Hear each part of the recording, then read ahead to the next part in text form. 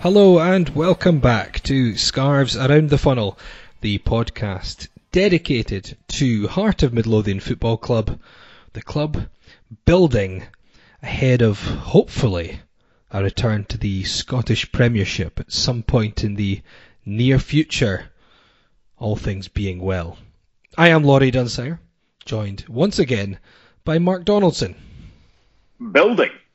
What, Building. like a wall on the southern border? Building, no, just building a team, building a squad. It's just good to see us making moves with existing players. I know with this, we'll talk about potential moves for new players, and we spoke about a new signing last time. But it's also good that we're securing players that we have for a potential return to the Premiership. And of course, that's still not guaranteed. We've got plenty of the season left, and we don't know what might happen off the field. But I think we obviously have to look ahead and plan, and it's good to see, because we've had too many occasions where we've ended up, I guess, tearing things up and starting off afresh every campaign for a while. And I'm just pleased to see that we're keeping some of our impressive players. Yeah, Stephen Kingsley, 18 months. Deal till 2022. Excellent bit of business. Really good. I think he's probably been our best signing. Yeah. We were in a situation where Eddie White, not really the answer. Ben Garuccio, he's obviously gone now. And we went through a spell where we did have, I'm not saying strength and depth, we had numbers. We had a decent youngster there as well, but obviously that. Yeah, and now after Hickey went, of course. But Kingsley, new deal. I'm still waiting on the Jaron Nixon type 10-year extension for Andy Irving. Maybe next week. Yeah, we'll talk about the latest news, the headlines around Hearts very shortly. We are also going to look back at the last game for the Men in Maroon, which was the victory away to Alloa at the weekend just past. We're going to discuss the obvious signings Hearts have made in the past and some of your suggestions as to when they did so, when they made those moves in the transfer market. We're also going to look ahead, of course, to Hearts' next game against Raith Rovers, and we might be able to squeeze in another little quiz just for Mark. Oh. Okay, first up, very briefly, we'll just run through some of the headlines. You've mentioned Stephen Kingsley, because I guess that's the big news. Today, on the day of recording, which is Thursday, the news was announced that Stephen Kingsley signed a new deal till 2022. And you're right, I think he has been our most impressive signing so far. I'd say he's been our best player this season. And he's still only 26. I mean, it feels like he's been around for such a long time, because he broke into the Falkirk side so young and then got his move down south, was also capped by Scotland. But he has been very impressive, and it's like you say, it's a position where we haven't really had one standout for a long time. And I know Aaron Hickey did very well, but Aaron Hickey was still very raw, whereas I think Stephen Kingsley has the experience and the composure, but at the same time he's just hitting that maybe peak of his career, going towards the mid to late 20s. I think that's a great deal, because I have to say, I felt like, I remember the news came out and I can't remember what the wording of things were, but he was considering his options. You felt like he'd put himself back in the shop window at Tynecastle, and potentially he'd look for, I guess, a bigger move. Whether that was just somewhere that secured his at least top flight status in Scotland, because obviously by staying with Hearts, that's not quite guaranteed. So I was quite pleasantly surprised. I wasn't sure that we'd hear about this till later on in the season, or we'd hear that he was leaving. This might be contentious, not on this podcast, but if you were to do it on a Scottish football podcast and say what I'm about to say, you might get shot down. Stephen Kingsley is the second best fullback in Scotland, behind Borna Barisic. Best left back or just fullback? Left back. I was not fullback. You've sprung that one on me, so. Well, I'm looking at Greg Taylor at Celtic, and I think he's probably better than him. Look, I mean, it's totally subjective. I think he's up there. I think he's up there as someone that a lot of other clubs would like, whether he is or whether he isn't, the second, third, or whatever. He's a really good player, and I think it's a good bit of business. Now, right now, again, let's be controversial today. I would rather have Stephen Kingsley starting at left back than Aaron Hickey right now. Mm-hmm. I would agree. Not because longevity and everything like that. Give me Hickey. He's a sellable asset. We saw that. We got a couple of million or whatever from Bologna for him. He's lost his spot at Bologna, and it's unfortunate for him because he developed COVID. And I mean, he was playing about an hour. And they've got Tomiyasu and they've got Mitchell Dykes. I've just done Bologna prep this morning. I've got them against Juventus this weekend. And they won at the weekend against Hellas Verona. So it's unlikely that Aaron Hickey will start in that game. That would have been pretty cool, coming up against either Kulusevski, not Ronaldo directly because he played probably over on the other side. But he's not going to start it out because they kept a clean sheet, and that's something they haven't been doing. And with him at Bologna, he's been fun to watch going forward, but defensively, it's not just him. They're a bomb scare. I think they kept one clean sheet in a year. So I just think with Kingsley, there's that bit more maturity. I think he's a pretty good defender as well, but he's got the ability to take a free kick. So look, if you're choosing one or the other and you want to make money, you choose Hickey.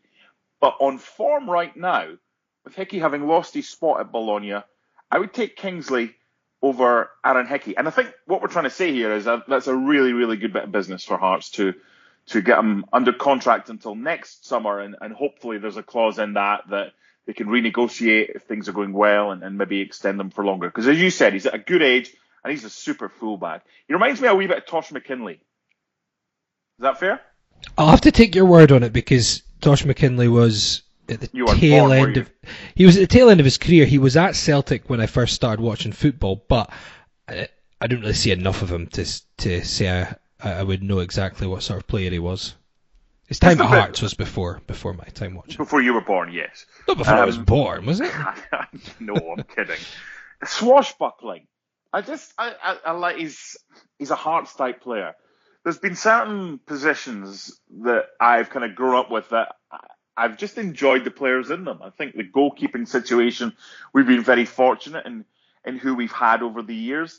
And I think at left back as well, Tosh McKinley, Gary Naismith, Stephen Kingsley right now, of course, Takis Fisas. It's just been a position that it's like Scotland. Scotland are kind of desperate for a centre-back, or were. And that would be the one position you think we would be hopefully a bit stronger with, because we were in the 80s. But left back for Scotland is fantastic. The problem that Kingsley's got is that he excels in a position whereby we're already at our strongest in the national team. So I think it might be a case. Yeah, I was about to say that. It might be the case, not for Scotland, but we've seen him before. Like in the cup final, he kind of played as the left centre back, didn't he? With was it Eddie White that started in the cup final at that position, or was he a little bit further forward? Regardless, he can play in that position. Just a player I really like, and that was good news today. It's interesting. I think I saw Daniel McIver from Perth to Paisley said our best left back since Takis Fisas. Now, I don't know if I would agree with that yet. Who have we had since? Let's kind of go through and decide. I mean, the one that jumped out at me is I think I would debate it would be Lee Wallace, who I thought for one season and 08-09 before he got injured, I thought he was almost unplayable at times and he was almost doing the Callum Patterson right hand role at times where he was basically playing left back and left wing up and down. In terms of we've had a lot of players in that position since then. Well, there's not too many that would stand out. Though. No. Yeah, I thought Lee Wallace was exceptional, really, really good. And when he moved to Rangers, just after I came over here, I think, what was he, 2011? That he moved to Rangers? Yeah, it was around that. It wasn't too long before they ended up going down the... I'd say Lee Wallace was probably better than Kings. At his best, Lee Wallace was exceptional. There was that, I remember that one season that he was absolutely outstanding. But yeah, it's certainly up there. He's one of our best left backs we've had in recent times. Fisas, then Wallace, then Kingsley. I think that's kind of how it's That's the order I would give you of those three. Of those, yeah, I would probably agree with that. So Michael Smith's obviously signed a new deal as well. Gary Mackay-Stevens signed. Andy Irving is discussing a new deal, so there's certainly some good business going on at Hearts. And another piece of potential business is Elijah Adebayo of League Two in England, Walsall, who have reportedly turned down a Hearts approach, an initial Hearts approach. So it was just a player I wanted to touch upon, Mark. When we talk about a player like this, we're obviously going to be talking about someone who we don't know much about ourselves. Obviously, you can get videos online and you can read things, but I thought it worth mentioning because I know there's been quite a bit of reaction to it. It's quite a bit of it negative, but that's just football fans. So very quickly, he is plays at Walsall, as I say. They're sitting 12th at the moment, but only 9 points off top, and I think 4 behind the playoffs at the moment. So still, certainly with a lot to play for this season. 23 years of age. He's their top scorer this season with 8 goals. He's 6'4", and he is out of contract in the summer. And I thought Joel Sked, friend of the show, would be a good person to quote here because he did a little bit of work, a little bit of research. So rather than do any myself, I thought I'd just steal his and give him the credit for it. He says, spent a wee bit of time watching Elijah Adebayo this afternoon. He's a key Hearts target. 0.36 goals per 90 minutes this season, second highest in the league for touches in the opposition box. The majority of his Walsall goals over the past 2 seasons from around the 6-yard box, directly in front of goal, converting low crosses or reacting to loose balls. As soon as the ball goes wide, his first thought is to make a beeline for the centre of the box. Quite good at reacting to the cross. Also likes cutting in onto his right foot to shoot from the left-hand side of the box or making runs between the centre-back and left-back to fire shots across goal. He fits the criteria of what Nielsen wants in terms of a direct option. He has a great spring and is a handful in the air. He will look to run then jump rather than a standing jump. Even if he doesn't win the ball, he will make it difficult for the defender to get a good header. When he wins the ball in the air, there's always direction to it, flicking it towards a teammate for them to run onto or simply cushioning it down. He has a really good build, not as much of a physical unit as Uche, more slender, lanky, almost as if he's very mobile and a willing runner down the flanks. Over the first few yards can be lumbering but quicker over longer distances. He does talk about the fact he'll need to adapt to Scottish football. He says he can be erratic with his link-up play. Says when he's concentrating on getting the ball under control, he can be out-muscled, and when concentrating on holding off the defender, he can be slack with the use of his ball. He also mentioned the fact if the game opens up in front of him, his awareness needs to be improved because he plays with his head down too often, can sometimes get caught with the ball under his feet. But there's an eagerness to move beyond the width of the box. Adebayo will drift left, drift right to latch onto passes, provide an option before standing up fullbacks and creating spaces for others. As a target man, he isn't a prolific crosser, but when he does cross the ball, he more often than not puts into dangerous areas with fast and low crosses. And Joel's conclusion is he's a good age, 23, room for improvement, good target for long balls, will make it uncomfortable for defenders and wants to get into the box when the ball is wide and does a lot of work off the ball. So I thought that was a good scouting report that Joel did. What do you think then on paper? And obviously whenever we're looking at these players, you can never say yes, he's great or no, he's terrible, but do you understand what Robbie's thinking is looking at a player like this? Yes, because we've said that that's the type of player I think Hearts need.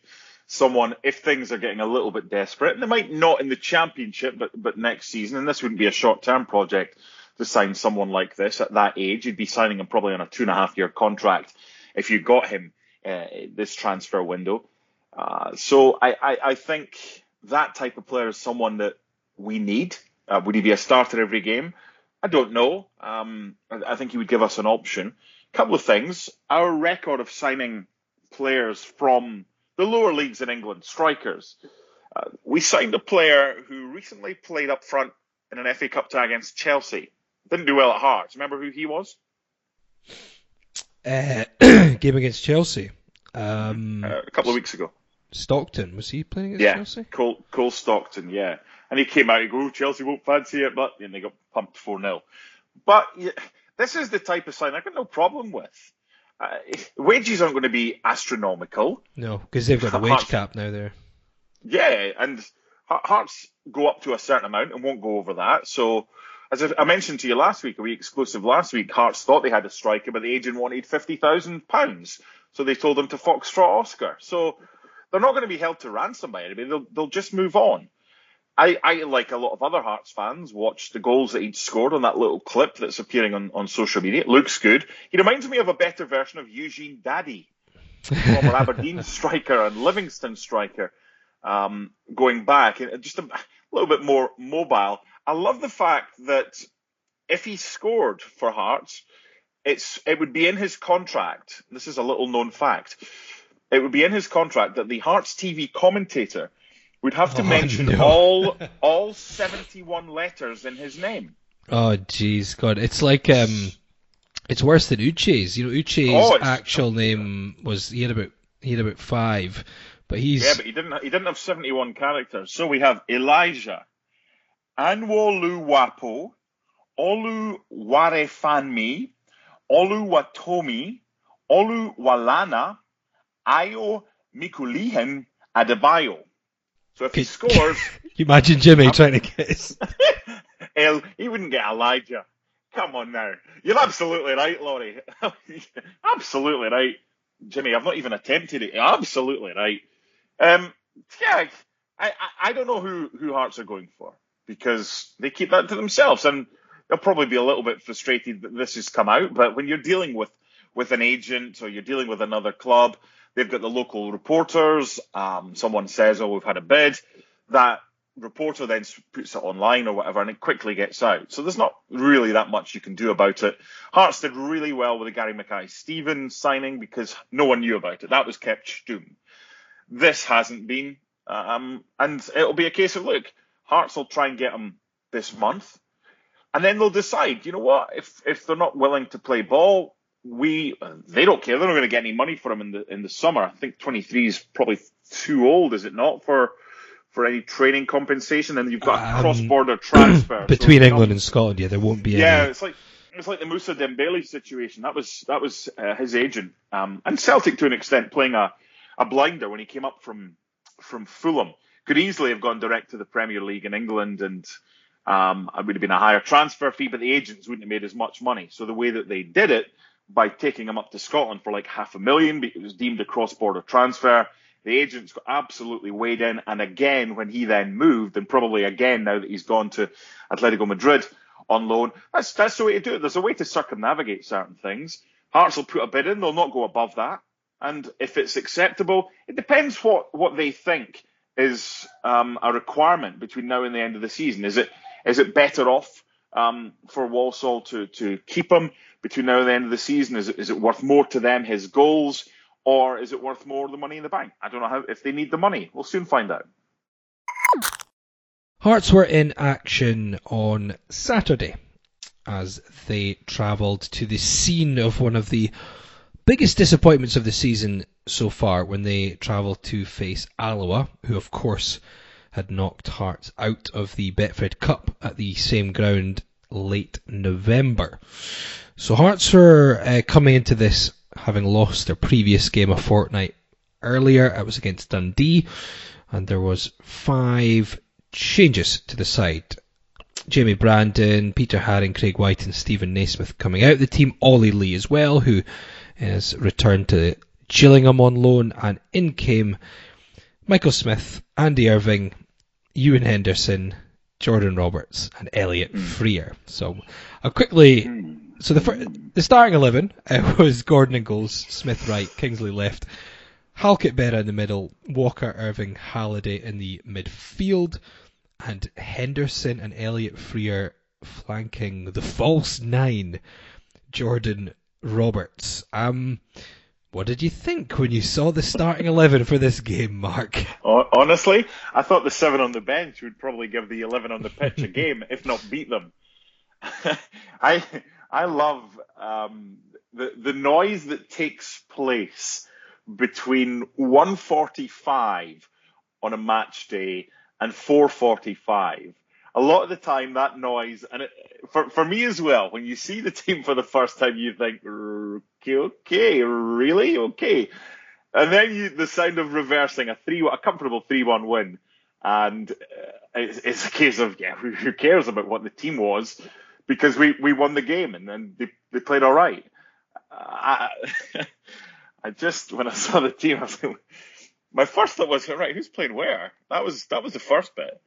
I mean, it was, what I would say, I mean, I certainly wouldn't, the result means that you don't worry about it too much. I certainly wouldn't say I was overly impressed with the surprise starters, but if you get the result, you're not.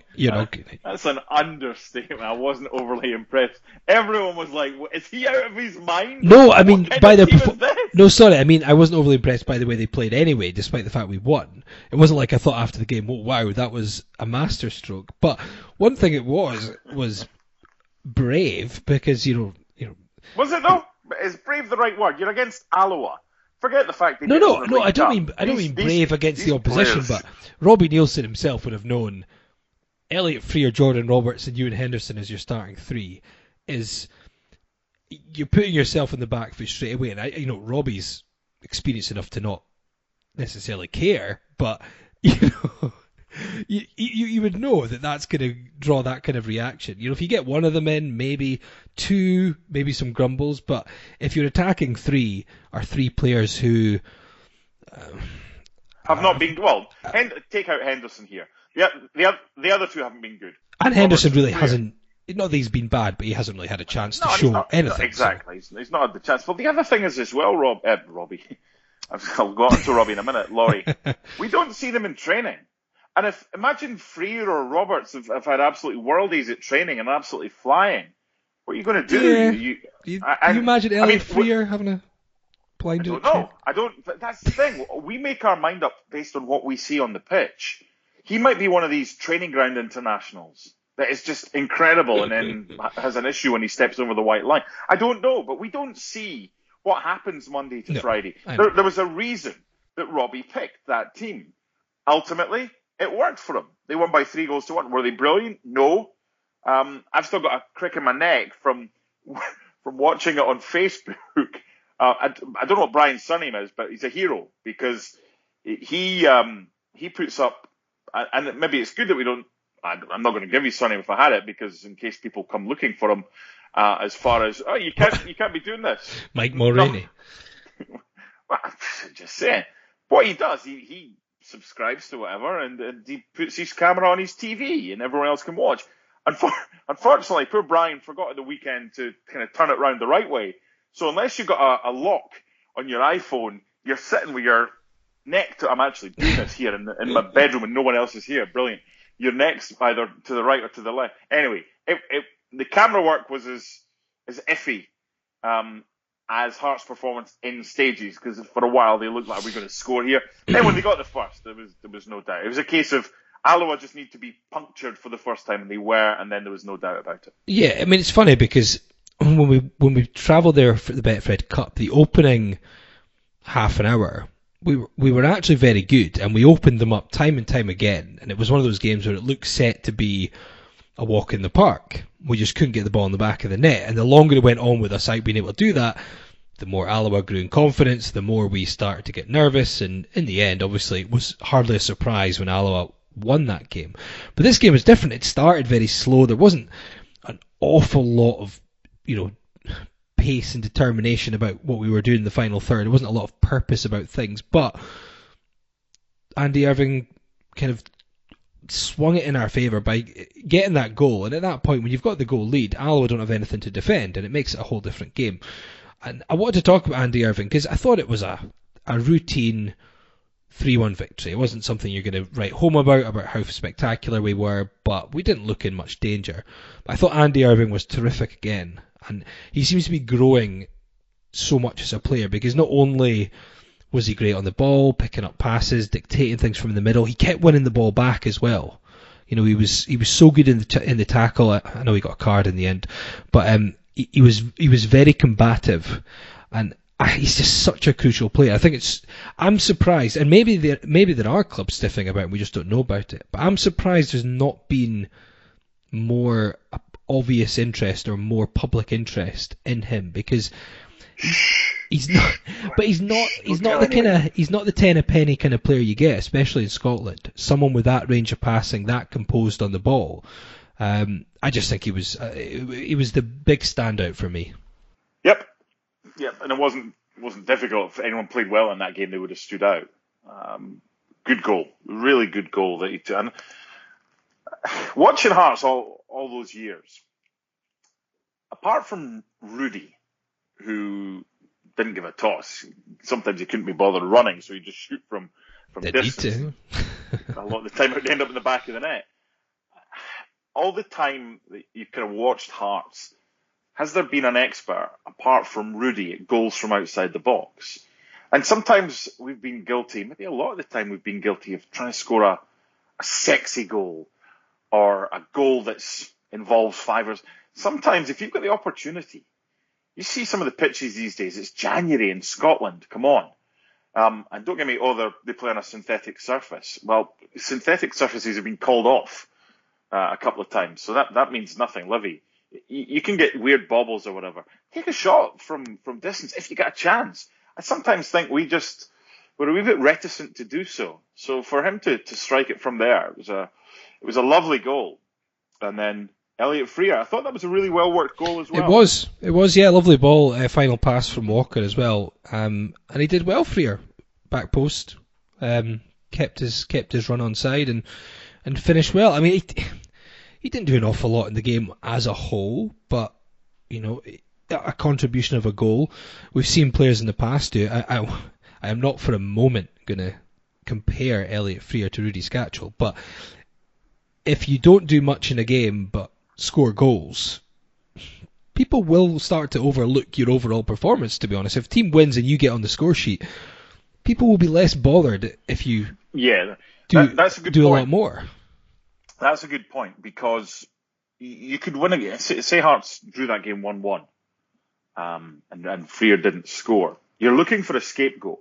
Right now, this whole Celtic saga is intriguing for me, because what this soap opera is doing, the whole Dubai COVID thing, hardly anybody's talking about the fact that Celtic are 86 points behind Rangers at the top of the table. It's deflecting.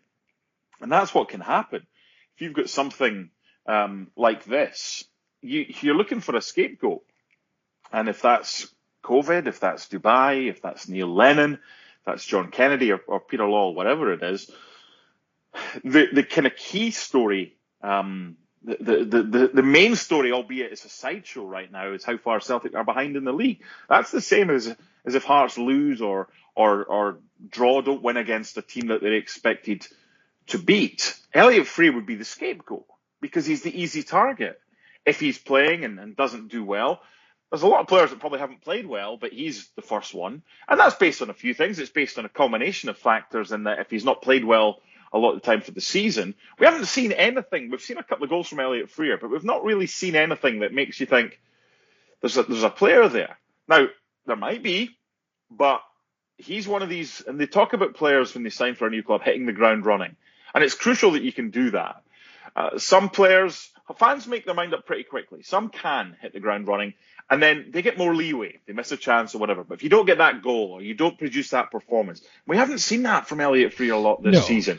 And with Gary Mackay-Steven coming in now, I'd fully expect. I mean, everyone was going on about what's going to be the Hearts lineup for Alloa, and then when it came through, you're like, whoa, what? Because people are thinking, okay, Mackay-Steven on the left and Josh Ginnelly on the right and Liam Boyce through the middle. And funnily enough, those were the three Hearts subs that were made. Yeah, I think it's a good point about the fact we just haven't seen much from Frear. And a lot of it's down to position as well, because if you're a defender in this Hearts team this season and you think, well, I've not seen much of them, you don't think of any obvious errors, then you're not going to be writing that player off. Even, well, they've done their job quietly, they've not stood out, but that's fine. I can't think of any obvious howlers they've made.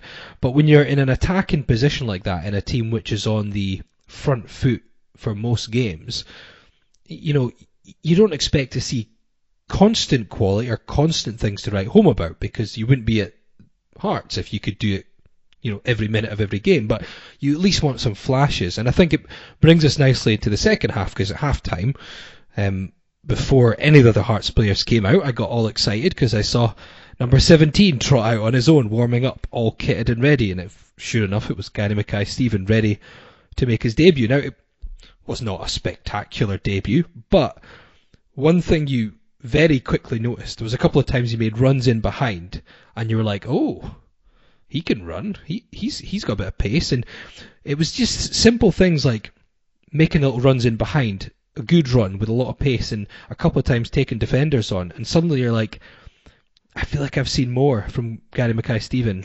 in less than a half that I've been watching him than a half from Elliot Freer. Just being direct, taking players on, making runs, showing some pace. We just haven't seen much of that. And I thought it was quite, I thought the young fullback I thought he was slightly unfortunate to get 2 yellows in the end, be sent off. But the boy Williamson. Yeah, maybe I've actually not looked at it again, but at the time I was like, didn't look much in that. But I thought it just summed up the fact that we were obviously trying to occupy him. We got Gary Mackay-Steven on the ball. Funnily enough, I thought we were better in the second half, and we drew 1-1 against 10 men in the first half that we won 2-0 against 11. But there you go. The first half was dull. It was until we got the goal. We could have scored 4 or 5 in the second half, to be fair. Oh yeah, and they're tired. They're tired. I want to kind of go off on a wee bit of a tangent right now with a question for you, and I know hopefully we'll have a quiz for me and our listeners at the end. I've watched as many games as I can, work-wise and everything like that, and I've got my own thoughts, but I want to get your opinion based on the fact you've commentated on all the games.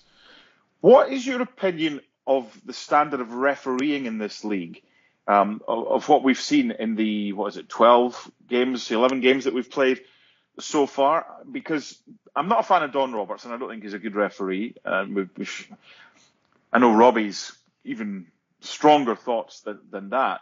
But I think we've had Nick Walsh, Alan Muir was the referee at Alloa. It's like they've given us top flight officials or better officials rather than rookie refs at times. Is that fair? And what's your thoughts on the officials in charge of Hearts games so far this season? I think you're possibly right in terms of they do seem to give us the bigger refs, but I'd have to, because you don't see one and go, never heard of him before. No, I think I've heard of most of them. I think there's one, and I can't remember him because I don't reckon it. I think there was one referee that I'd never heard of, and I think he'd never refereed a Hearts game before. I'd have to check back my notes, but yeah, on the whole, it's names that you recognise. Fairly poor, but in all honesty, no, I wouldn't say I'd noticed it being any poorer than before we were down in the Championship. I don't think the refereeing in this country is a very high standard, and it's nothing to do with VAR, which I'm not a fan of. I just don't think we have particularly good officials at times. It could be to do with the fact that, you see games in England, and I know they now have VAR, and I know that there's errors. I don't know. I find there's a lot of instinctive decisions get made by our referees. Sometimes I might even say guessing by certain ones. I think Dallas Jr. is prone to that, going with what he thinks happened rather than what he actually saw or what he knows. So I'm not giving you a scientific answer. Just my feeling is I kind of generally feel like the officiating is a bit poor, and I don't mean it against us in particular, against anyone in particular, just overall. Okay. But that's just a feeling, and I guess I've grown used to it. But I know I just find it a lazy, get VAR in, that'll make it better. It's like, well, can we not just have it? Do people not realise that it's human beings in charge of VAR? Yeah. VAR is not an issue. VAR doesn't make the decisions. VAR is a human being. VAR is not a robot. A video assistant referee is a human being. And I've seen a number of times where it's, especially in Italy this season, it's gone to VAR, and the video assistant referee has screwed up as well, and there's been 2 mistakes. Mm-hmm. And you think, well, how was it a mistake? Because they've analysed it. the next again week, and the referees chief has come out. I think we're up to 4 or 5 VAR incidents that the referees chief's not happy with because he said that they got it wrong. That's a combination of assistants, of VAR, and of a referee. That's a whole host of officials getting it wrong. So introducing VAR into Scottish football, what would it have done? Well, last night, from the highlights that I saw, it probably would have chalked off Celtic's second goal because that looked offside to me. But what would it have done in the Scottish Cup semi-final? Hearts Hibs. That's interesting. Yeah, because potential penalty for Hibs late on. Exactly. And the Hibs penalty that they got would have. Yeah. Well, that's the other thing. So it's interesting. We had this conversation. I thought it was interesting the chat that we had. Decisions that have gone our way and gone against us, and would we have been better off over the piece over the years if all the decisions had been correct rather than the decisions that were made? Well, I mean, Hearts should have had a third goal. Liam Boyce was well onside. There's another one.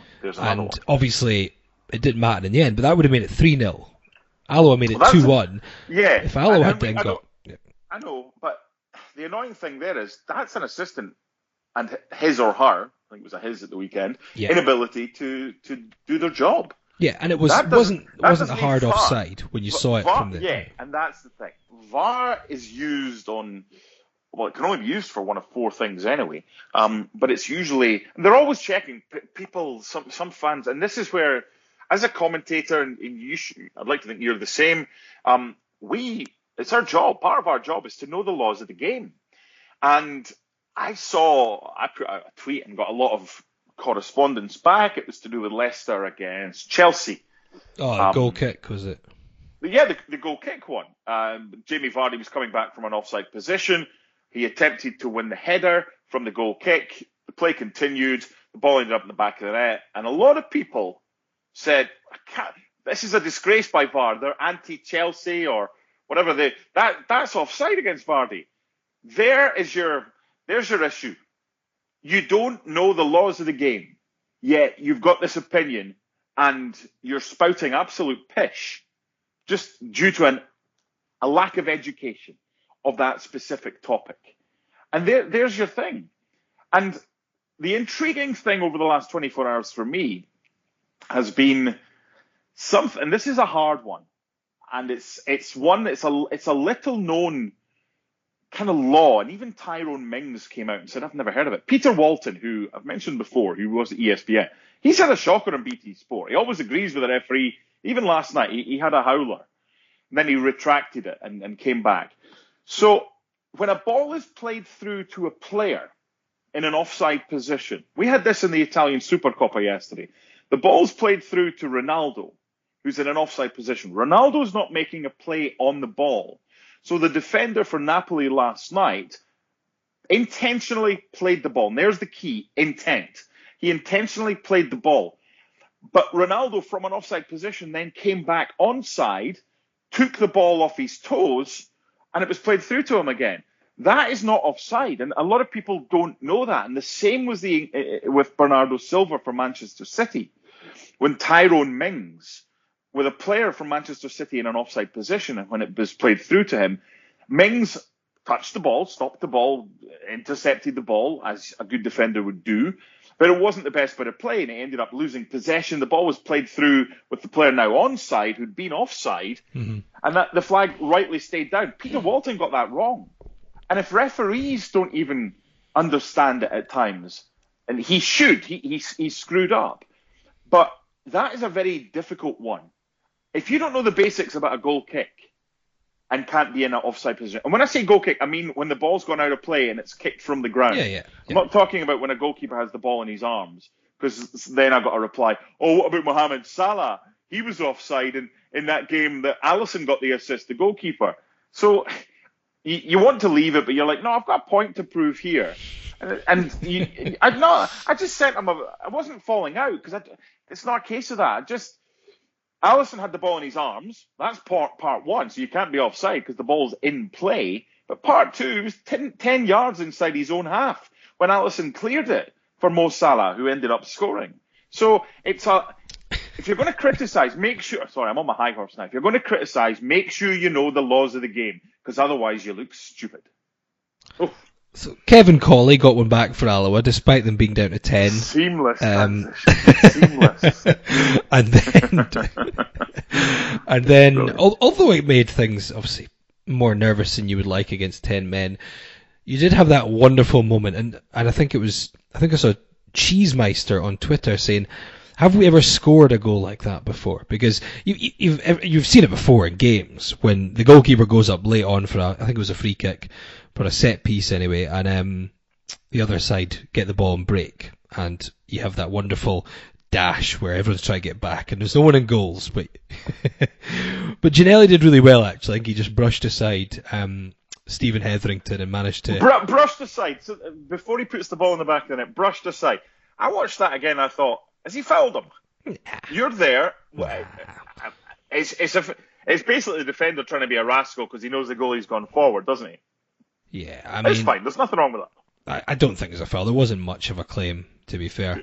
And I was right in front of it. And then he obviously rolls it into the back there. Good pace by Ginnelly. And it's one of those, I was trying to think about this. My first commentary game was at Pittodrie in 2013. And we were leading 2-1 in that game. We were leading 2-1 in that game. And I was obviously young at this point because Aberdeen had a corner, and it's in that, you can't really see it in front of that corner of the Richard Donald where they put you at Pittodrie because it's a terrible position for commentating. So I'm stretched over looking. I missed that Jamie Langfield decided to make the run up the pitch. So I didn't notice that Langfield was up the pitch until Hearts cleared the ball, and then I looked to the right. It's like there's no one in goals. But it wasn't. It wasn't quite as good as that one because it broke down slightly. An Aberdeen player managed to tackle one of the Hearts players in the middle of the park. So by the time Stevenson picked it up, Langfield was just arriving back in his goal as Stevenson then thumped it into the top corner. That was the closest I could think to that. It wasn't an open net goal in the end when he rolled it in because Langfield just got back. I don't know if you could think of one where we've had a breakaway and it's been a completely unguarded net. No, I mean, there's been a few, but we never seem to score. I'm surprised more goalkeepers don't go up in times of desperation. Especially when it's like the last. Well, exactly. If your last minute of added time, I don't know what the actual percentage of goals scored at the other end is. We had a goal in the Supercoppa yesterday when Napoli had pushed everyone forward. The goalkeeper had kind of come forward to an extent, but not too far. But it was basically a 2-on-2 left. You see that all the time. But with a goalkeeper in the opposition box, I think it's less than 10% of goals that come from that. It must, in fact, even less than 5%. It rarely happens. So to see that, I mean, what's the difference in losing 2-1 and 3-1? Absolutely nothing. My favourite part about that goal was what? Have a guess. I know exactly. It's probably almost every Hearts fan's favourite part. It's a shout that is heard over the video, the replay that was on Twitter. I was there. I didn't hear it at the time, but obviously I'm sitting with a headset on commentating, so probably miss it. But there is a shout which is along the lines of, "There's your effing medicine." Do you want the quote verbatim? Because that's what I thought it was. "There's your effing medicine right there." Yes. The reason I know that quote is verbatim is because the man who said that was not Gary Locke. The man who actually said it said, "I'm surprised not more people thought it was me, because how would you understand it if Gary Locke actually said it? He's from Bonnyrigg." So Robbie Nielsen in debt. There's your fucking medicine right there. Unprofessional? Who cares? They don't like that club. I can't speak. Hearts as a club, Hearts as a club don't like Alloa as a club. They don't like the way that the club is run. They don't like how they get involved in other people's business. They just don't.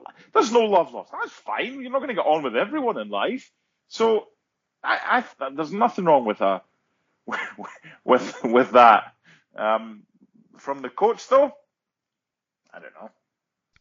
Well, if the commentator can't behave, then how do you expect the head coach to? You never behave. You're lucky we've got a game at Tynecastle this weekend. One of the few grounds you're allowed to go to. So the win. Never mind that. Never mind that. So the win put Hearts how many points ahead? Whoa! Rewind. This is important. I have to say, I thought that was funny. Your tweet. Now, for anyone that's unaware of things that went on, what's the chronology of your tweet to their tweet to Hearts' tweet to full time? Because I thought this was funny. Well, there was a little bit of beef with this before, because Alloa had their pay-per-view for the Betfred Cup, and they were just needlessly going on the wind-up with Hearts fans who were potential customers for them last time, and it just left a bad taste in the mouth even before the game. Hearts had tried to promote the pay-per-view, and Alloa were picking things that the official Twitter account had said. We didn't have any facilities last time at all. Apparently nothing worked, so we just had to do it via a phone call, which isn't great. So I put out a tweet, not tagging anyone, not tagging Alloa in it, just saying that will be audio only for Saturday's game, and it's likely to be through a phone call. So prepare to get transported back to the 1970s through some transistor radio style commentary. Basically, because last time I was there, a few people said, I feel like I'm listening to the 1970 World Cup. It's quite enjoyable, actually. It feels like. So I tried to make a joke on that. And then Alloa's official tweet before the game said, along the lines of, game against Hearts, 3:00 kickoff, we're on air here, live pay-per-view, and then it said, one of the options, obsolete 1970 ISDN 1970s style radio commentary with a line through it. So obviously they'd searched their name and found that I tweeted about them, not even tagging them. They'd obviously been looking for something. So they had a little comment, a little dig at Hearts and me before the game. So I prepared an image, which I was only going to use if we won, because obviously, you don't want to look like a dick and lose the game. So it's me in my Hearts jacket with a headset on commentating with it's my arm around Jimmy was the actual photo, but I've changed Jimmy to being the Alloa badge as his face, and I've put it on a background which looks like it's from about 1920s football, black and white grainy picture, and then after the game when we won, I then tagged Alloa, and I actually can't remember what I said exactly. Let me just go and scroll down it. So I tagged Alloa and said, well, Alloa Athletic, I've enjoyed my visit to the KFC arena and 3 points to take home, but this place seems a bit obsolete, so I'm leaving the 70s and heading back to Edinburgh. I thought it was Recreation Park. What's it called now? Well, I'm just having a dig because you can just see the KFC that kind of looks over it. Oh, okay. I was just trying to be a bit of an arsehole, because it's not actually the KFC arena, but it's the most notable landmark there. Bit of fun. That was a bit of fun. That was above the belt. I thought it was humorous. Anyway, let's move on. Yes.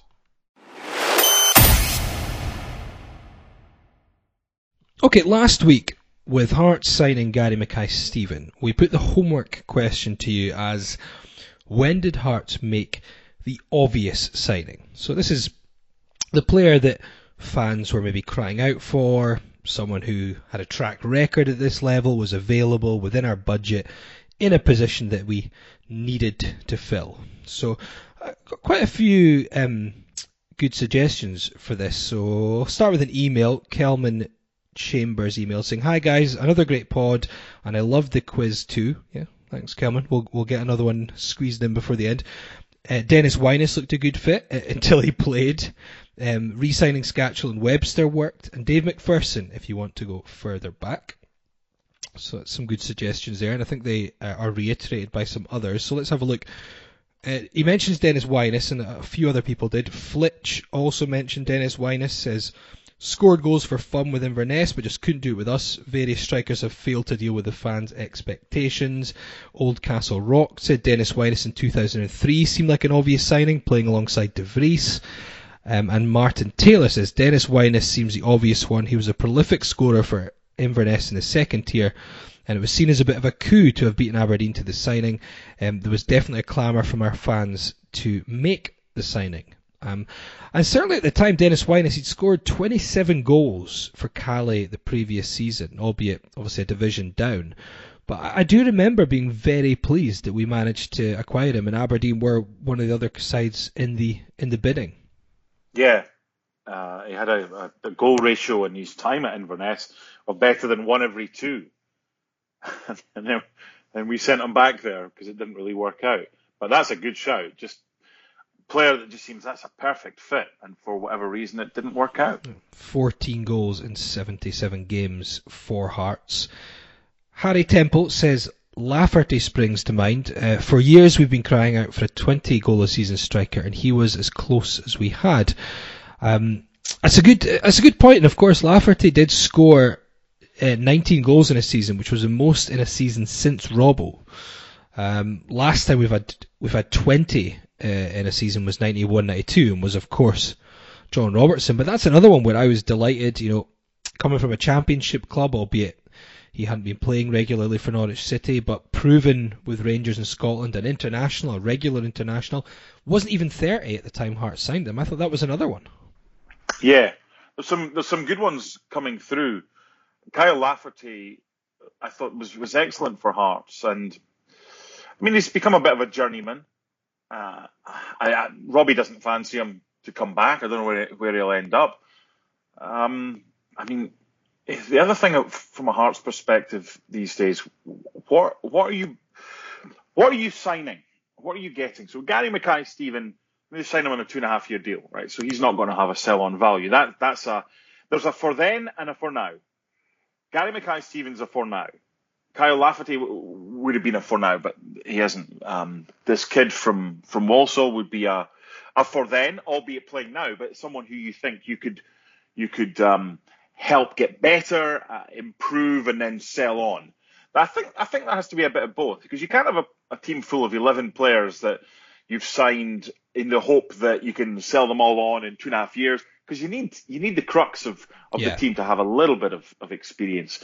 Kyle Lafferty brought that at the time, and I thought he was an excellent signing. Bry Pie mentions all players who've returned: Robbo, Rudy, McPherson. Spry Pie 04. Billy Steedman also mentions when we brought Robbo home. I mean, what was that like? I don't know if you remember it much. It was obviously before my time when Robbo came back to Hearts. It seems, to me, very obvious. I mean, I take it that when that potential was on the cards, it must have been like, yes, do it at any cost. I think they ended up paying the same to get him back. $750,000, wasn't it? They sold him for. That was the kind of money that was quoted at the time. Whether or not it was true or not, it wasn't. There wasn't much of a difference between the two. I actually went down. I think at what age was I? About 11 or 12 years old, and Mum and Dad took us on a weekend trip to Newcastle. And Newcastle were at home to Norwich on the Saturday, 1988 it was. And Willie McFall was in charge, Mirandinha, Michael O'Neill, Darren Jackson, Dave McCreary all played. Oh. And so did John Robertson. Brian Gunn was in goal for Norwich. I've still got the old programme. That was my second time, I think, at an English ground. But I was able to watch Robbo. And, I mean, he was the goal scorer that I'd kind of, my first game in 85. So in the 3 years between going to my first Hearts game and seeing Robbo at Newcastle, he was the guy that scored most goals. I loved the flair of John Colquhoun, and Robbo put the ball in the back of the net. So he kind of was, I didn't know at the time that he would kind of go on to be one of my heroes growing up. But I saw him play for Newcastle, and it was a kind of, you're not shouting come back or anything like that, anything daft, but it looked wrong. See, when you see some players in other jerseys, Scatchel for Dundee United, that just looked weird. That looked weird. Players that we sold to Rangers and Celtic, I hated that. I didn't like seeing them in the colours of the old firm. I was gutted when Neil McCann went. Yeah, it was just, mean, there was a spell when Rangers and Celtic just cleaned up Scottish football. Anybody that was decent, they'd just have them, and do whatever they want with them. So Robbo at Newcastle, and to be honest, it never really worked out for him down there. No, and I was delighted he came back. But I remember he came back in '89. There was a European game. It was the one. Was it the one before Bayern? Was it Velej Mostar? It was definitely one of them, and I think he'd signed on the morning, and I think they announced it that day. My mind might be playing tricks on me, but I know that his return, because I'm sure I saw highlights on the Amoruso Lets It Run Twitter account of Sports Scene, maybe, I think it would have been. It used to have the European games on a midweek night, and the commentator was talking about how the prodigal son has returned, and I think it was Velej Mostar. That game. Again, apologies if I'm wrong, but it was just yes, he's back. Because honestly, when we let him go, when he went down to Newcastle, I didn't think we'd see him in a Hearts jersey again. A few people mention a recent signing, Craig Gordon. New Jersey Jambo mentioned Berra, Naismith, and said Gordon. John McKellar said Craig Gordon this year. And I'd say it's working out so far, though he's good enough to offset the defensive fragilities in the team and do more to prevent some of the soft goals we've shipped. Will Stevenson says, well, Craig Gordon, surely. And that's a good point. I think an obvious signing that was delivered by Robbie Nielsen and Anne Budge. Here's another good one. Connor says, one that sticks in my mind is Kevin Kyle. Had a couple of good seasons at Killie, and JJ brought him there, so it seemed like a matter of time before he was with the famous. What a player he could have been for us had he not struggled with injuries, but what a half season. Steve Weddle also says, Kevin Kyle, we knew he'd be great. JJ had him at Killie, and it seemed a cert he'd gel immediately. And he really did, because that season he came in and he'd scored 10 goals in I think 36 games the previous season for Killie, so not prolific. But JJ signed him, Jeffrey signed him for his link-up play, his overall play. And that was a season where obviously Hearts, for quite a bit of it, gave Celtic and Rangers a run for their money. It wasn't until late January, February where they really fell away. And then, not surprisingly, almost in time with Kevin Kyle being out, things started to collapse because he was the spearhead of that team. They went on a 10-game winning run. And I think it was Elliott and Templeton normally that he played either side of him in like a 4-3-3. And he just held the ball up and brought players like that into play, flicked the ball on. You know, he could hold off defenders so well. And when you needed to go direct to get balls into the box, he would win headers. He was a really effective player. And he only actually played 22 times for Hearts. The first time I really remember Kevin Kyle was playing for Scotland under 21s, because you're always keen. I like the national team. I love the national team. And you always, I think one thing we haven't done very well over the last 15, 20 years is develops players from the 21s to then come through to the first team. I mean, remember Christian Daly was certainly one of them that did so. But Kevin Kyle was one of these players who was in the Scotland under-21 side, but he didn't play for a Scottish side. He played for Sunderland at the time. And they had high hopes for him. And he did okay. And eventually, I think he went to Coventry. And he spent the first, decade of his career down south. And a few players have done that. But then when he had that good spell at Killie, I'm just reading up about him after Hearts. Paulo Sergio's departure meant there was kind of no place for Kevin Kyle, and according to what I'm reading just now, he had a trial with Dunfermline, training with them, and then St Johnstone on trial before he joined Rangers. But whoever got in touch first of all and said that the injuries curtailed what could have been an even better career, I think they're absolutely spot on with that. Anthony Brown, author of Reminiscing with Legends, of course, and guest on the podcast previously, says most recent examples, Lafferty, Naismith, Berra, Boyce, Gordon, Gary Mackay-Stevens, in terms of unanimous support and excitement and being proven in Scotland. And he said could also make a case for Kingsley, Isma, Walker and Halkett, although they wouldn't necessarily fit the fans were crying out for it criteria. And it's just interesting. Thank you for everyone who sent us messages with suggestions. It's interesting what Anthony's pointing out there, because we have signed the obvious player quite often recently. We've made, you would say, signings, and we spoke about it in the season where we ended up, finishing bottom of the table when the season got curtailed. The start of that season, and certainly the season before, we talked about some decent windows on paper. Quite often, with some of the Naismith coming in, the Halkett coming in, Berra returning a bit earlier than that, Naismith coming in the season before. We made good signings on paper quite often, and I'm thinking back to them, players that when we signed them, fans were generally like, I'm pleased with that. I remember before these two players signed, there were Hearts fans outside Tynecastle pleading. They had signs, pictures of these two. I mean, there must have been about 10,000 fans outside Tynecastle demanding that Hearts sign Martin Petraš and Ludek Stracini. and they did. I mean, obvious ones. Yeah, gone are those days, right? Oh, indeed. Indeed. I think part of it is where Hearts are right now. I mean, they're not third place in the Premiership with untold riches.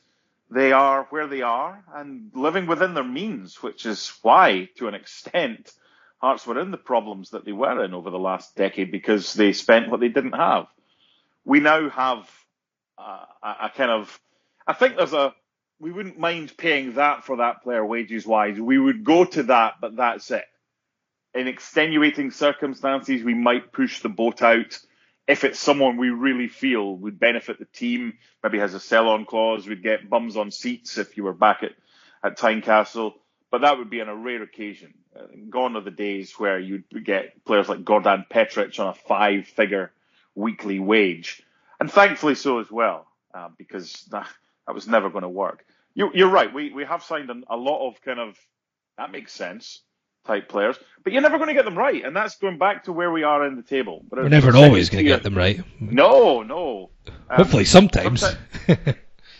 Well, I think you know what you get with guys like Craig Gordon and Gary Mackay-Steven and Stephen Kingsley, and you're surprised if they don't hit the ground running, because it's not like you're bringing them from the continent and they need time to settle. And that's another benefit of signing players, not necessarily Scottish players, but players that know the game here. And that would be part of the reason why, to an extent, I mean, risk assessment, the guy from Walsall, you don't know how they're going to settle. Who's the kid? We had a kid signed from West Ham, Paul. You know the guy?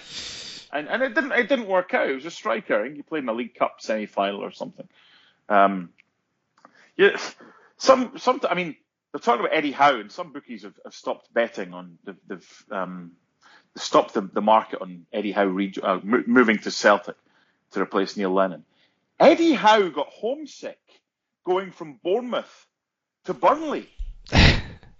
So there's no guarantee if you sign someone, even if it's from Newcastle, that or that area, that they're going to settle into Hearts. So your Gordons and your Mackay-Steven and your Naismith, to an extent, you know what you're getting with them. And I think that's a good reason why we've signed those players.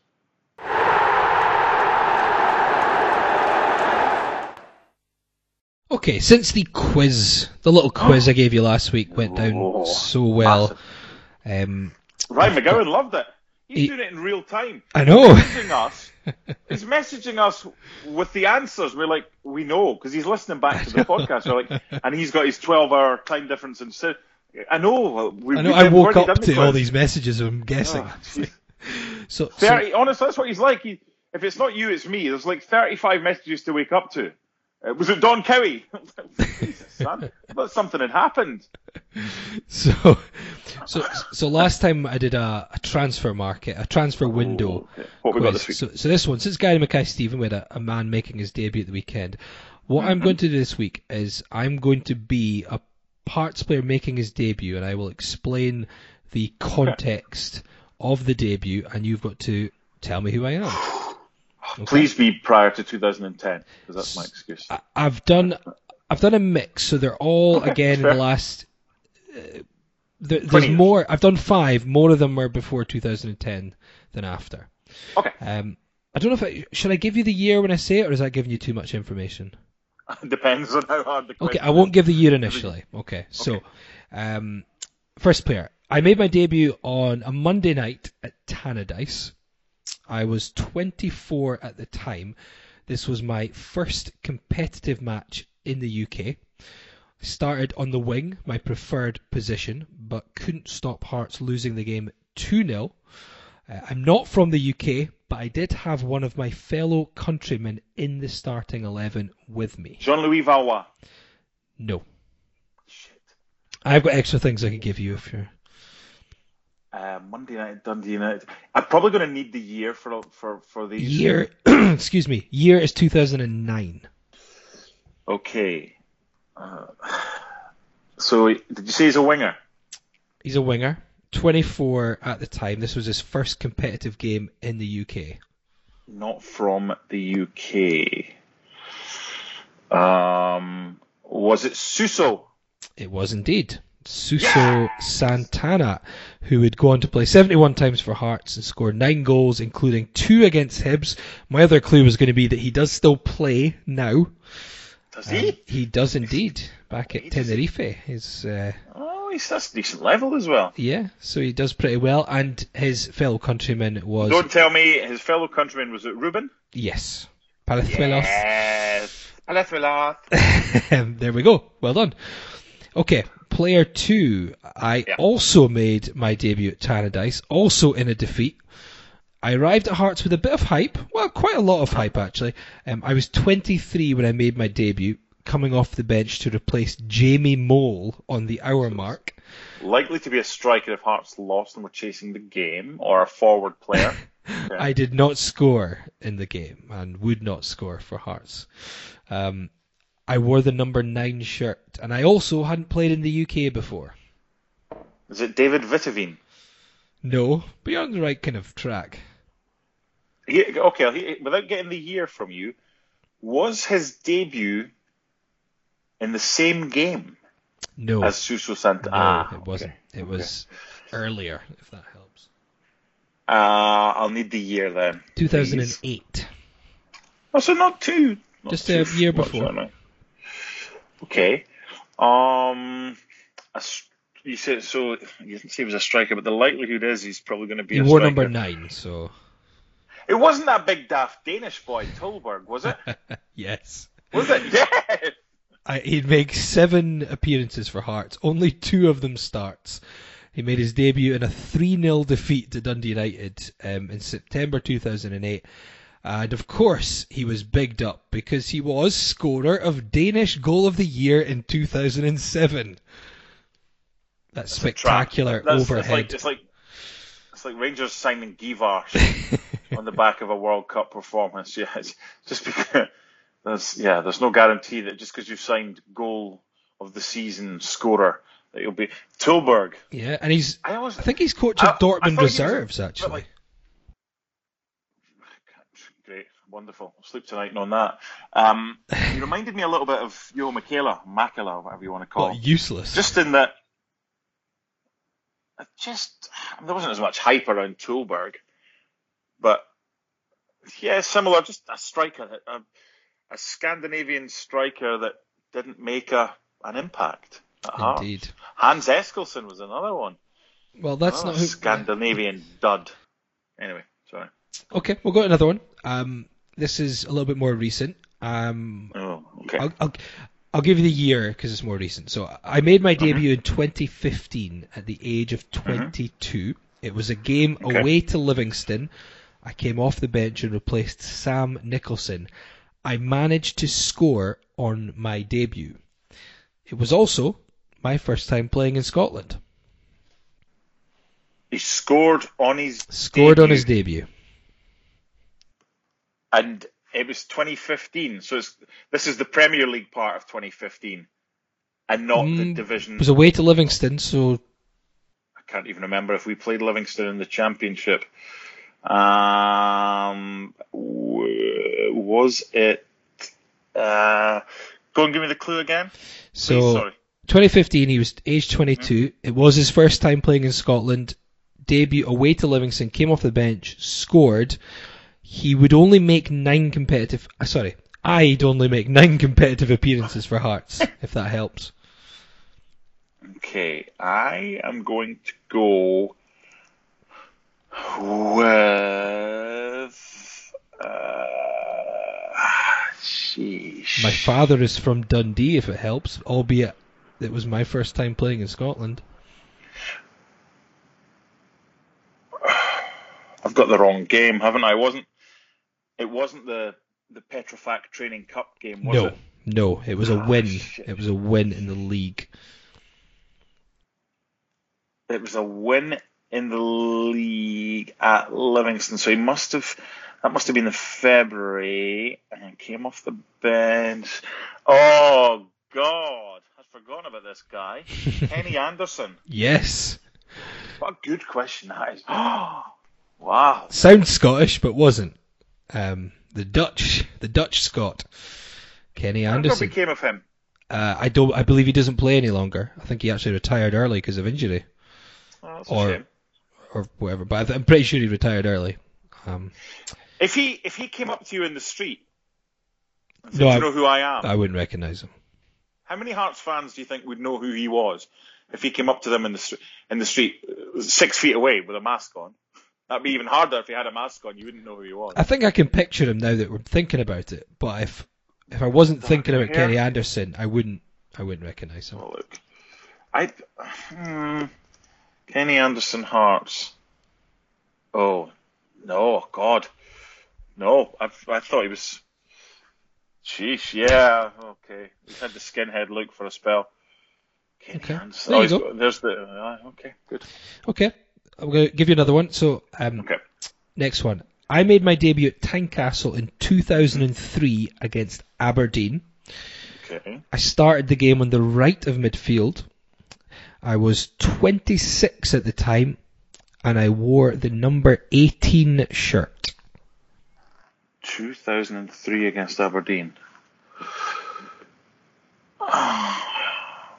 If there's one time that you really hope your internet stands strong and doesn't go down, I live in the woods. I've got shitty internet.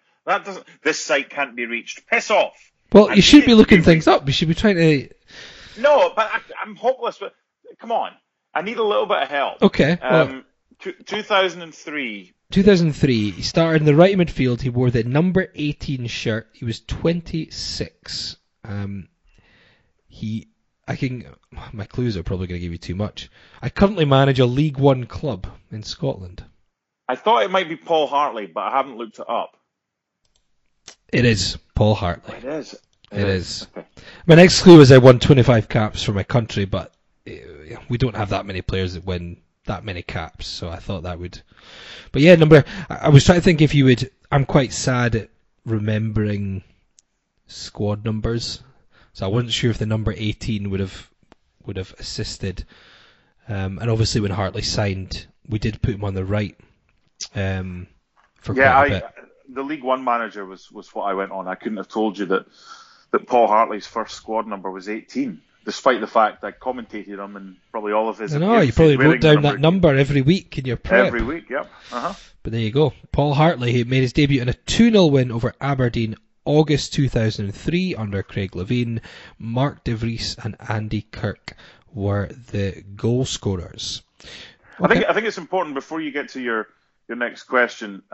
I probably spent about 30 seconds talking to you, not realising that my internet had gone down, as I kind of think I explained beforehand. And I was like, oh, the Quizmaster's very quiet here. And then I looked at my phone and it said connection lost. So, yeah. This is minus internet now, so anything I get, I deserve double points. Because my memory is rubbish. Well, let's see if you get this one. So, Okay.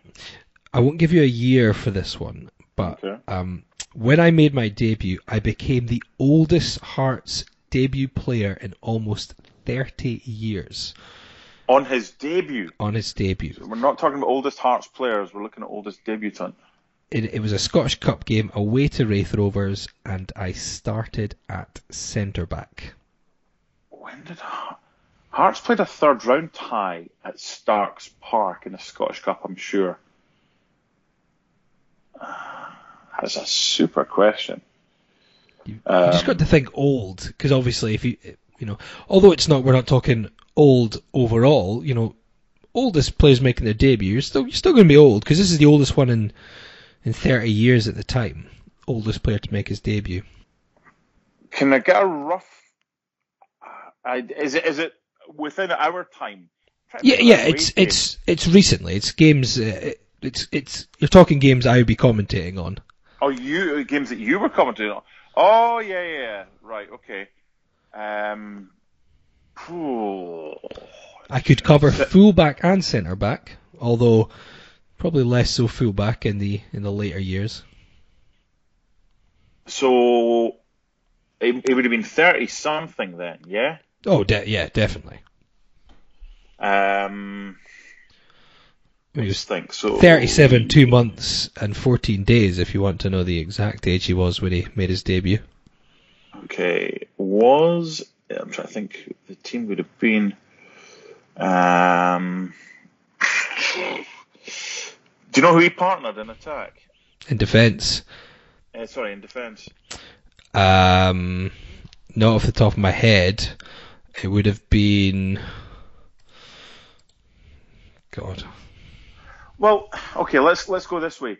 The older players that we've had of late, and if that's a few years ago, Aaron Hughes was pretty old. There you go. Was that him? Yep. Aaron Hughes made his debut in a 1-1 draw at Starks Park in January 27. As I said, aged 37, 2 months, 14 days.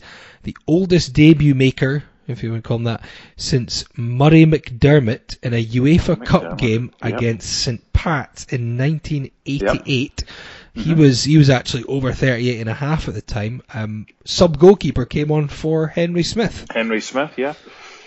Can I say that as a quizmaster, I feel you're very lenient towards the contestant because he does push the boundaries of taking additional time by some BS trying to, my internet's gone down and I've got Is it the filibustering? Is that what they call it? Filibustering.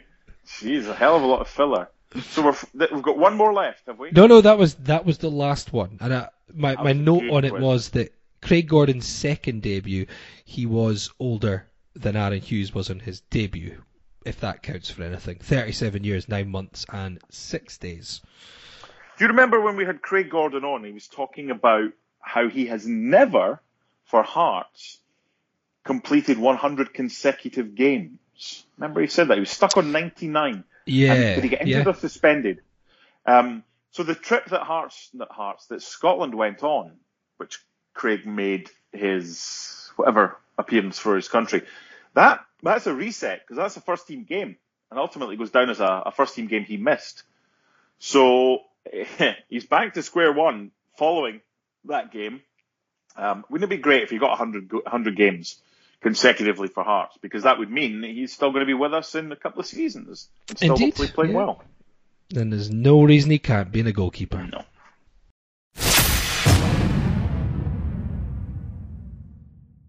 Okay, very quickly, let's have a brief talk. Raith Rovers at the weekend. That sounds serious.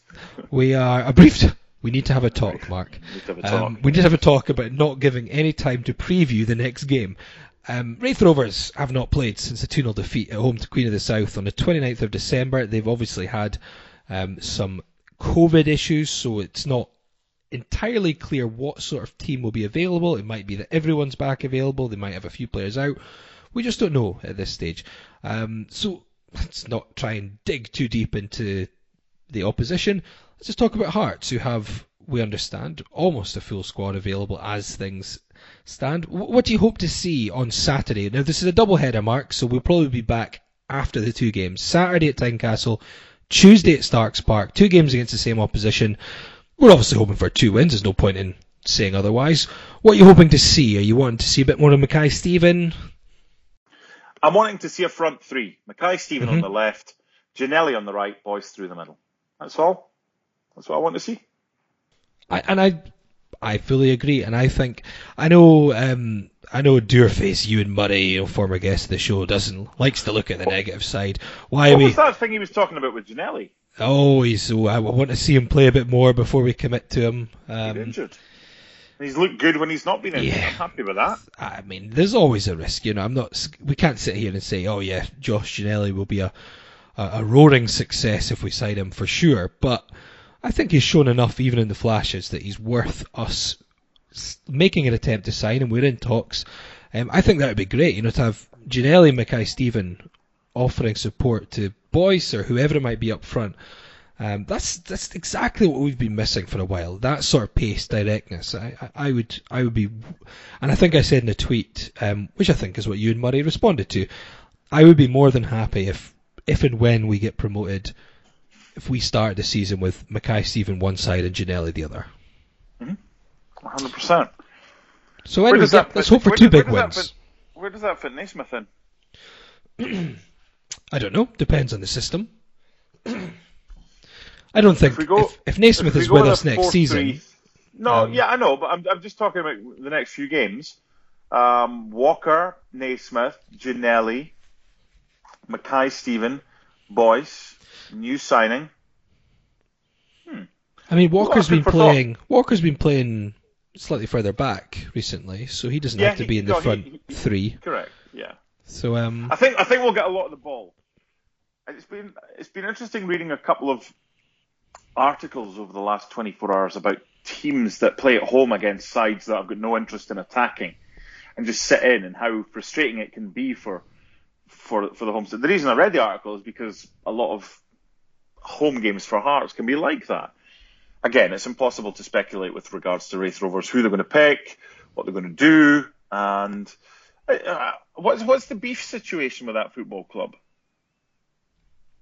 Are we're not pals with them, are we? Well, Raith Rovers were one of the teams that were up against us in court. Remember, Raith Rovers, Cove, that's right. and it's Raith, Cove, and Dundee United, wasn't it? So yeah, they were rascals. And they have tried to build bridges, I believe, since though, but that was, many people saw that as fine well that Hearts will be in that division, and I think at that point people thought there might be potential that they'd be trying to get Hearts fans to still go to their ground, albeit now we know it doesn't really matter because Hearts fans can't be there, but they could still be encouraged to pay for a stream, I suppose, when we go to Starks Park. But, I remember one of was it the chairman or whoever was on sports side with Craig Levine, and Levine made the point about, Hearts will, and this was after Levine had finished with Hearts. He was trying to stir things up. He's going, I'm not sure if Hearts will be loaning you any players. Oh, that's a disgraceful thing to say. And then it kind of kicked off again. So I don't want to fall out with. I like Raith Rovers. I like the Fife clubs. Well, but I want to beat them. I want to beat them. Whatever you think. I want a good performance. Yeah. I don't want a first half hour before we score. I want us. We say every week, Laurie, and I haven't seen it much yet. When was the last time, you can tell us, you've seen every ball kicked this season. When was the last time Hearts came flying out the gates? Well, there's a good answer straight off. I mean, definitely Dundee. I'm trying to think if we had... Yeah, that's the first game of the season, though. I mean, we were 3-0 up at half-time against Alloa, but... They were honking. But I didn't feel like we were flying. That was the game we scored a nice goal, wasn't it? Was it the Walker cross in for? Was that Naismith hat-trick? Was that Arbroath? No, that was Arbroath. Alloa was Smith scored early on. Haring scored an Halliday, but maybe Dundee we were out the blocks. I'm trying to think if there was another game where we were. Someone's probably going to say, shouting at us, going, "You've fucking forgotten that game." Well, I don't think there'll be that many shouts, though. The bottom line is, you've just answered that question without answering the question. There hasn't been enough games in a league that we're expected to scoosh. No, there hasn't been enough. So there's the two things I would like to see in answer to your earlier question. The first part, which I've already answered, the front three being Mackay-Steven, Ginnelly, flanking Boyce, and part two would be quick out the traps for a change. Let's be a couple of goals up inside 20 minutes, and then let them come at us. They've got no excuse after that to sit back and try and play a defensive game. Any side that's 2 goals down in the early stages or behind needs to open up a little bit more, and then we could hopefully see a little bit more space. Because the longer we wait to score, the more confidence the opposition gets, and the more frustrating it can be for us. Indeed. Let's hope there are no frustrations and we can be talking about 2 big wins for Hearts when we're back. Just before I go, I just want to let everyone know about a collaboration which is coming up between Big Hearts, obviously the charity associated with Heart of Midlothian, albeit still separate from the football club, and podcasts, ours, Scarves Around the Funnel, Perth to Paisley, This Is My Story, and We Have No Cares. So more details will come out if you keep your eyes on the Big Hearts Twitter page, at Big Hearts, and we'll put something out there as well, which is our Twitter is at Around the Funnel.